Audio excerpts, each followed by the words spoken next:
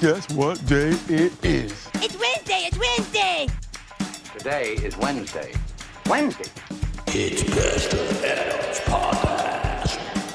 That's like the coolest thing I ever heard. Good day, everybody. It's your pal, Pastor Adam, here today on a glorious Wednesday. I'll tell you what wasn't glorious was my Tuesday evening, and I'll tell you why. Let's talk a little bit about Facebook Marketplace, the cesspool of the dregs of society that all converge in one area called Facebook Marketplace. I don't know what it is about Marketplace that it just reaches out to the people who are the worst and just puts them all in one area, and they're like, yeah, let's do business here. But actually, they don't do much business there. It's the most frustrating thing that I have to deal with on a regular basis in my adult life. Similar to Sunday mornings when I try to get, like, once a month a McDonald's order from McDonald's. It's just frustrating. Nothing ever works out. It's the same. I'm in an abusive relationship with McDonald's and with Facebook Marketplace. Now let me just break down why it's the worst. The worst. And by the way, when I think back on Craigslist, that was a pleasure. It was a pleasure to do business on Craigslist because people acted differently. Now, of course, on Craigslist, there was some illegal things going down. There was a lot of behind-the-scenes stuff, that code words for things that you don't want to do. However, people's attitudes, their manners, their overall behavior was so much better than what it is on Facebook Marketplace. Here's how it happens. So, for instance, as a seller, me, I have a lot of things that I post down there, trying to get rid of stuff we don't use here at church so I can get newer, upgraded things, that sort of stuff, right? I'll post probably 5 or 6 things at a time, and within, the hour, I start getting the, is this available? Hello, is this available? That's what, it's like a programmed thing, and you can just hit that button, and it sends that to me, if you're on Facebook. And it's annoying, because you say, yes, it's available. There's a button you hit right back that says, yes, it's available. Are you still interested, right? But it doesn't matter because nobody's going to respond to you. Out of the 100 that you get, maybe one person will say, yes, I'm interested, or something like that.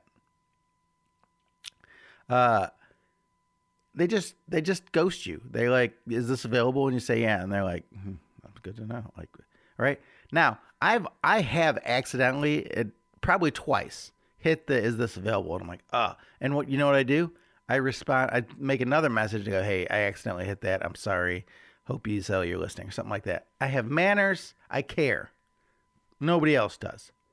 But I don't know why people continue to ask if something is available if they have zero interest in purchasing it. And they're not interested at all. I just don't get it. What is the point? Is it just to irritate people? Do people wake up and they're like, let me get on Marketplace and ask if things are available? That's what I want to do. And maybe there's a group meeting where it's like fake Facebook Marketplace Alliance, and they're like, every month they have a meeting, and they're like, how many is this availables did you send out? And they have a quota, and they're like, Jim, it says you only did 9,000. We talked about this. We need at least 10,000 a month. Is this availables? And then somebody's like, yeah, but then I said something like, no, you don't. You're not supposed to respond. This is the way we irritate the world. Yeah. So I don't get it. I don't understand it. It's frustrating. It makes me angry. And then here's the thing. Let's say you get 100, is this availables? And every 100 you're like, yes, whatever. And you just accept the fact that you're not going to get a response. Once in a while, somebody does say, yes, I am available. And you're like, oh, okay. And then they're like, would you take this for it? And You're like, sure. I've had 1,000 people message me about this, and I just want to get rid of it, and I want to be out of this marketplace disaster that it is. And you're like, yeah, I'll take it. And they're like, cool. And then that's when then they say, where are you located? And you go, are you kidding me right now? And then I'm like, Moncks Corner, South Carolina. Oh, I didn't realize I live in Colorado, or I'm in California. Can you ship it? No, I can't ship it. It's a giant heavy amplifier. I'm not shipping. And they're like, oh, too bad. Sorry. Why are you not looking? Okay, let me just say this. I'm so frustrated with Marketplace that what I do, my first line in the description is, I'm located in Moncks Corner, South Carolina. That's the very first line. If you click on the listing, you have to see it. Also, when you're scrolling through Marketplace and you see something, right below it, it says the city and state. So I don't know why you're missing it twice. And then also the last line of my description says, if you see this, it's available. Now, why are people not seeing the first or the last line in my description? I don't know. I don't understand. Maybe that same meeting with the Facebook Marketplace Alliance, they're like, hey, make sure you try to buy at least 10, 15 things a month from places that you have no intention of going, and just say you didn't realize that's where it was. And they're like, oh, that's the best, because they feel like the seller feels like they're making a sale, and then you just pull the rug out. It's nuts. All right. So all of these things, super frustrating. But then you have the people who go the extra mile to really stick the knife in and turn it. Like last night. Let me run this down. I have a listing up. Guy says, hey, I'm interested in it. It wasn't even the random, is this available? This is hey, I'm interested in this. I'll buy it. And I live in Charleston, right? It's like, what? You came to me saying you live close and you want to buy it? This is a unicorn of a buyer here, because usually if someone says they want to buy it, now I have to do my investigation work, look at their profile, try to find out where they're from, and then I'll see they're not from anywhere around here, and I'm like, ugh. But this time it all lines up. I'm like, cool. I'm like, yeah. And then I said, where are you located in Charleston? He tells me by the Army base or whatever base it is. And I go, where can we meet? Halfway. And he said, how about in Goose Creek? And I said, sure. Anywhere in particular? He goes, you let me know. I said, how about Walmart parking lot? We make a time right as we gets off work. All is well. And we'd texted or messaged back and forth a few times during the day. So this is serious buyer. So serious, I put the old pending thing on there. You know, like you can mark something as pending that somebody's going to pick it up. Then hopefully nobody will message you. So I get home, I eat something real quick. I'm out the door because the guy said he said, yep, Walmart parking lot, good. So I'm driving there and I go, he said, waiting on traffic. I respond with, I'm in traffic as well. But I'm about 15 minutes away. Then he responds, oh, don't leave yet. I said, I'm waiting for traffic to die down before I leave. And I was like, well, I'm already, I was on my way and I'm driving, so I can't text. And first of all, you're talking to somebody from Chicago where the traffic there, let's just say that's real traffic. Here, even when it's its worst, not really that terrible. Like I've seen way worse. I've seen some things in terms of traffic. But so I get there and I respond, hey, I know that you haven't left yet, but I have a few calls I can make. I can kill some time. And he said, okay, gave me the thumbs up. So the word okay, thumbs up. So I make a couple calls. I go into Walmart. I come out. So 45 minutes has passed. And I said, what's your ETA? And then I tell him where I'm located in the parking lot, what car I'm driving, all that stuff. Nothing. Ghosted. I could still be there for all he knows. And I kind of want to message him and be like, hey, man, are you coming or what? Like, I've been here all night. He wouldn't care, though, because that's the way. I was so mad and frustrated with him last night. Like, I had the phone in my hand at the message, and I just wanted to verbally abuse him. I wanted him to feel shame. I want his family to feel shame for raising a person who would do this to somebody. And I went home without, like, I was just like, no, you know what? This is not going to lead to, you're just going to make yourself even more frustrated and mad. Just leave it alone. And it's hard to just sit in this anger where you're like, this guy just gave me the runaround. Marketplace strikes again. He never disappoints. So I put my phone away. I drive home. I had nothing to say to him because, well, nothing constructive or even Christian to say to him. And honestly, I'm still like very annoyed to this minute. I mean, how can you do that to somebody? I had to drive a half hour out of my way and waste 2 hours for nothing. But when I got home, I told my wife, like, he didn't show up. And she was like, ugh. And she said, well, he has to come to you now if he wants it. And I was like, oh, no. I refuse to sell him that. He could offer me double, triple what I'm asking. I'd rather throw the thing in the trash than give it to him, period. And here's the thing. These interactions, specifically on Marketplace, it makes me sad for the world because there are so many people who behave like this. I buy things from Marketplace all the time. And guess what? I only message and say I'm going to buy something when I'm serious about it.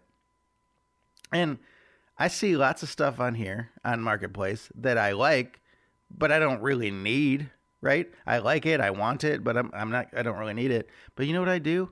If there's something where it's like on the verge of, you know what, maybe I would buy this, right? I save it because there's a little button that says save.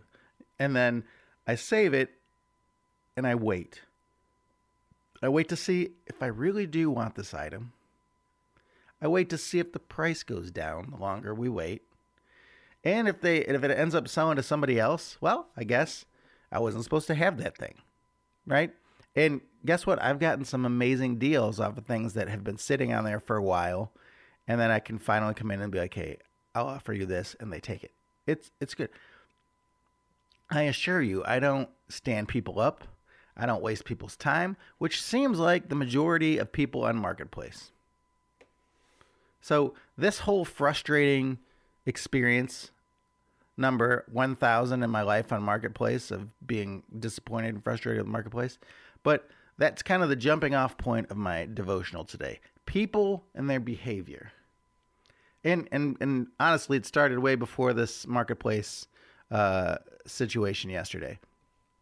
See, here's what happened. I was watching a video yesterday of Jordan Peterson talking to Ben Shapiro about the difference between Christianity and Judaism. And this video is a very calm, civilized conversation. Pretty much both sides said the difference is Jesus, right? But there's all sorts of videos similar, or where Christians are debating atheists and all that stuff, where it's not calm and civilized conversation, where it's yelling and arguing, and it's less about listening to the other person than making your point and you being right. And this video was over 2 hours long. They talked about other topics like trans activism, censorship. But with me having some attention issues, I was only really focused on a little bit before I drifted into my own thoughts, which is pretty usual. I started thinking about church service that we recently had this past Sunday, and a controversial topic that was talked about, and how there would be, I was thinking as Pastor Tommy was giving the message, I'm like, oh, he's going to be getting some emails. Some people will be upset about what he said. And then I started thinking about, forget controversial topics. A lot of people within the church have a lot to say about non-controversial things. They don't like this or that, or whether it be a person or the music or the volume or the way something looks, or I don't know. There's just lots of things people have to complain about. And I'm not singling out my church. I'm just talking about all churches. There's always some sort of conflict or disagreement amongst people in the church regarding the church, how it's run, what we do, leadership structure, the lack of structure, events, the lack of events, not the right events that they want, what should be done better. Basically, the church is doing it wrong, whatever it may be. That's in every church across the world. It's nothing new to people in ministry. Then I started thinking about how the church was started by Jesus and his disciples. A true grassroots campaign. It started with 0 churches, and now we have an estimated 340,000 Christian or Catholic churches in the U.S., which is, by the way, about 7,000 miles away from where the first churches started. I mean, Jesus didn't even set foot in North America, and we have that many churches. It's amazing. But how did we get from there to where we are? Like, with 0 churches, then all of a sudden they start with Jesus and his disciples. Now we have all these churches full of complainers. So let's read Luke 10, 1 through 3. After this, the Lord appointed 72 others and sent them 2 by 2 ahead of him to every town and place where he was about to go. He told them, "The harvest is plentiful, but the workers are few. Ask the Lord of the harvest, therefore, to send out the workers into his harvest field. Go, I am sending you out like lambs among wolves." So this is Jesus sending out his disciples. Jesus, who is man, but also God. And guess what? He didn't need us to do anything. He didn't need it. If he wanted to do it himself, he definitely could, because he's also God. We know even now that if we share the gospel with someone, it is he who draws them in and eventually redeems them. Yet, he uses us. Or, I'm thinking of it this way, he lets us be the messengers of the good news. He lets us be part of this miraculous thing. So even though those stats that I shared a minute ago about how many churches there are in the U.S. and how amazing that is, they still all have this strange problem of, I don't know, what you'd call it, like dissension or conflict or whatever it may be within them. And I'm like, why is that? Why is it that Christians are not all harmonious and unified, but there's all this conflict and dissension or whatever it may be in them? And so if you read further into Luke 10, it might give us possible reason. Okay, so Luke 10, 17 through 20 says, "The 72 returned with joy and said, 'Lord, even the demons submitted to us in your name.' And he replied, 'I saw Satan fall like lightning from heaven. I have given you authority to trample on snakes and scorpions and to overcome all of the power of the enemy. Nothing will harm you. However, do not rejoice that the spirits submit to you, but rather that your names are written in heaven.'" So in the scripture, Jesus warns against rejoicing in things that are outside of us securing our salvation. We as people get excited about miracles and good works, which are exciting, and they're, I get it. I understand. We get excited about successful events where we attract a bunch of people outside of the church to a function. We get excited about attendance of a small group or study. We get excited about attendance in our congregation on a Sunday morning. We get excited about volunteering at homeless shelter, about giving to the needy, about discipling others, which are all things that are good, by the way. There's all things that we should be doing. We need to be doing them. We need to continue doing them. But here's the thing. A lot of time, we're trying to take credit for God's work. And what does that do? It makes us feel, at least, more important than others. Makes us think that we should have more of a say in things. And I'm talking about pastors, elders, deacons, church leaders, volunteer leaders, all of them, all of us. And guess what? I'll throw myself under the bus. I'll often see a live stream of another church, of their worship and all that, and I'll be like, oof, man, I could make that better. I could do this and that. And I'm like, why? Because I'm better than them? I am somehow the authority on how to do it better? No.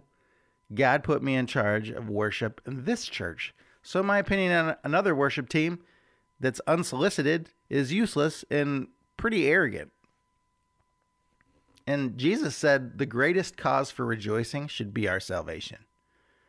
It doesn't matter how good the worship is, how great I play, how great I sang, how everything flowed.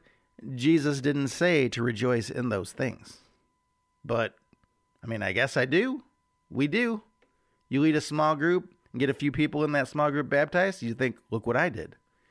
If you lead a mission trip and you build some houses, feed some children, look what I just did in that country. If you lead a class and 50 people attend, look what I did. You finish reading the Bible for X number of times, then you got this feeling, look what I did. I know it all. You see, we've all become experts in the Jesus business. But again, Jesus didn't say to rejoice in those things. He said to rejoice in our salvation, which to me means the importance of evangelism. Well, that's more important work than we probably imagine. But then again, that's also scary work. That's uncomfortable work. That's the work we tend to think makes us look like crazy people to others, to the world. I'm better at playing guitar and singing than I am in evangelism. I'm better at running a small group than I am evangelism. I'm better at leading a class than I am at evangelism. I'm better at doing a podcast than I am at evangelism. Now, evangelism can be in all of those things that I say I'm good at. It's definitely a part of it. But is there any better way to do evangelism than to directly face-to-face and tell people about Jesus? Not really. It's something that takes thought, intentionality, and dedication. But that's not what Christians want. If we're honest, most Christians just want to show up at church, listen to some music, hear a message, go home, watch football or whatever, take a nap. Maybe they'll attend an event once or twice, or possibly volunteer here and there. But that's really all they need. Oh, and also to point out the weakness of their church. So this contention, this conflict in the church comes from all angles. People prioritizing their comfort, the leaders overvaluing their skills and contributions, and we minimize the need for evangelism. And like I said, I'm part of the problem at times. But I see the problem, and I want to change it before it's too late. But it's hard to change a culture, especially the culture of the church across the world. It's not just a one church issue, but we kind of have to start at one church and hopefully band together to change this culture before it's too late. Because in Mark 13:32 through 33, it says, but about the day or hour, no one knows. We're talking about the end of the world when Jesus comes back. Not even the angels in heaven, nor the Son, but only the Father. Be on guard, be alert. You do not know when that time will come. So we as followers, again, we're being honest, we're rarely on guard or alert that we'd be doing more sharing of the gospel. We don't know when that day is coming. Maybe today, maybe tomorrow. No one knows, but we know we are one day closer than we were yesterday. And we rarely look at things that way, like, man, time could be running out. Often we're just like, I'll get to it later. After I read the Bible a couple more times, after I attend a few more classes, after I'm tired of my small group. There's excuses and reasons why people brush it off and don't want to really fulfill the Great Commission and do what we're supposed to be doing. And that's kind of what is, I don't know what you would call it, just kind of like watering down church. But here's the good news. No matter how bad we are as leaders of the church, or how bad we are as church volunteers, or how bad we are as attenders, the church will prevail, and the gates of hell cannot stand against it. That's the good news. But like I said, we have to be on guard, think about things things could end at any second. And have we done our best to share the gospel and rejoice in our salvation? And our rejoicing in our salvation should mean we should try to get more people to know Jesus so that they're saved. Like I said, it's a big culture shift, but we have to start somewhere. So let's start here. So there's that, and circling back, beware of Facebook Marketplace, because it's the closest thing that we have to hell on earth. That's what I've come to. All right, that's what I have. You have a good one, and I'll see you next time.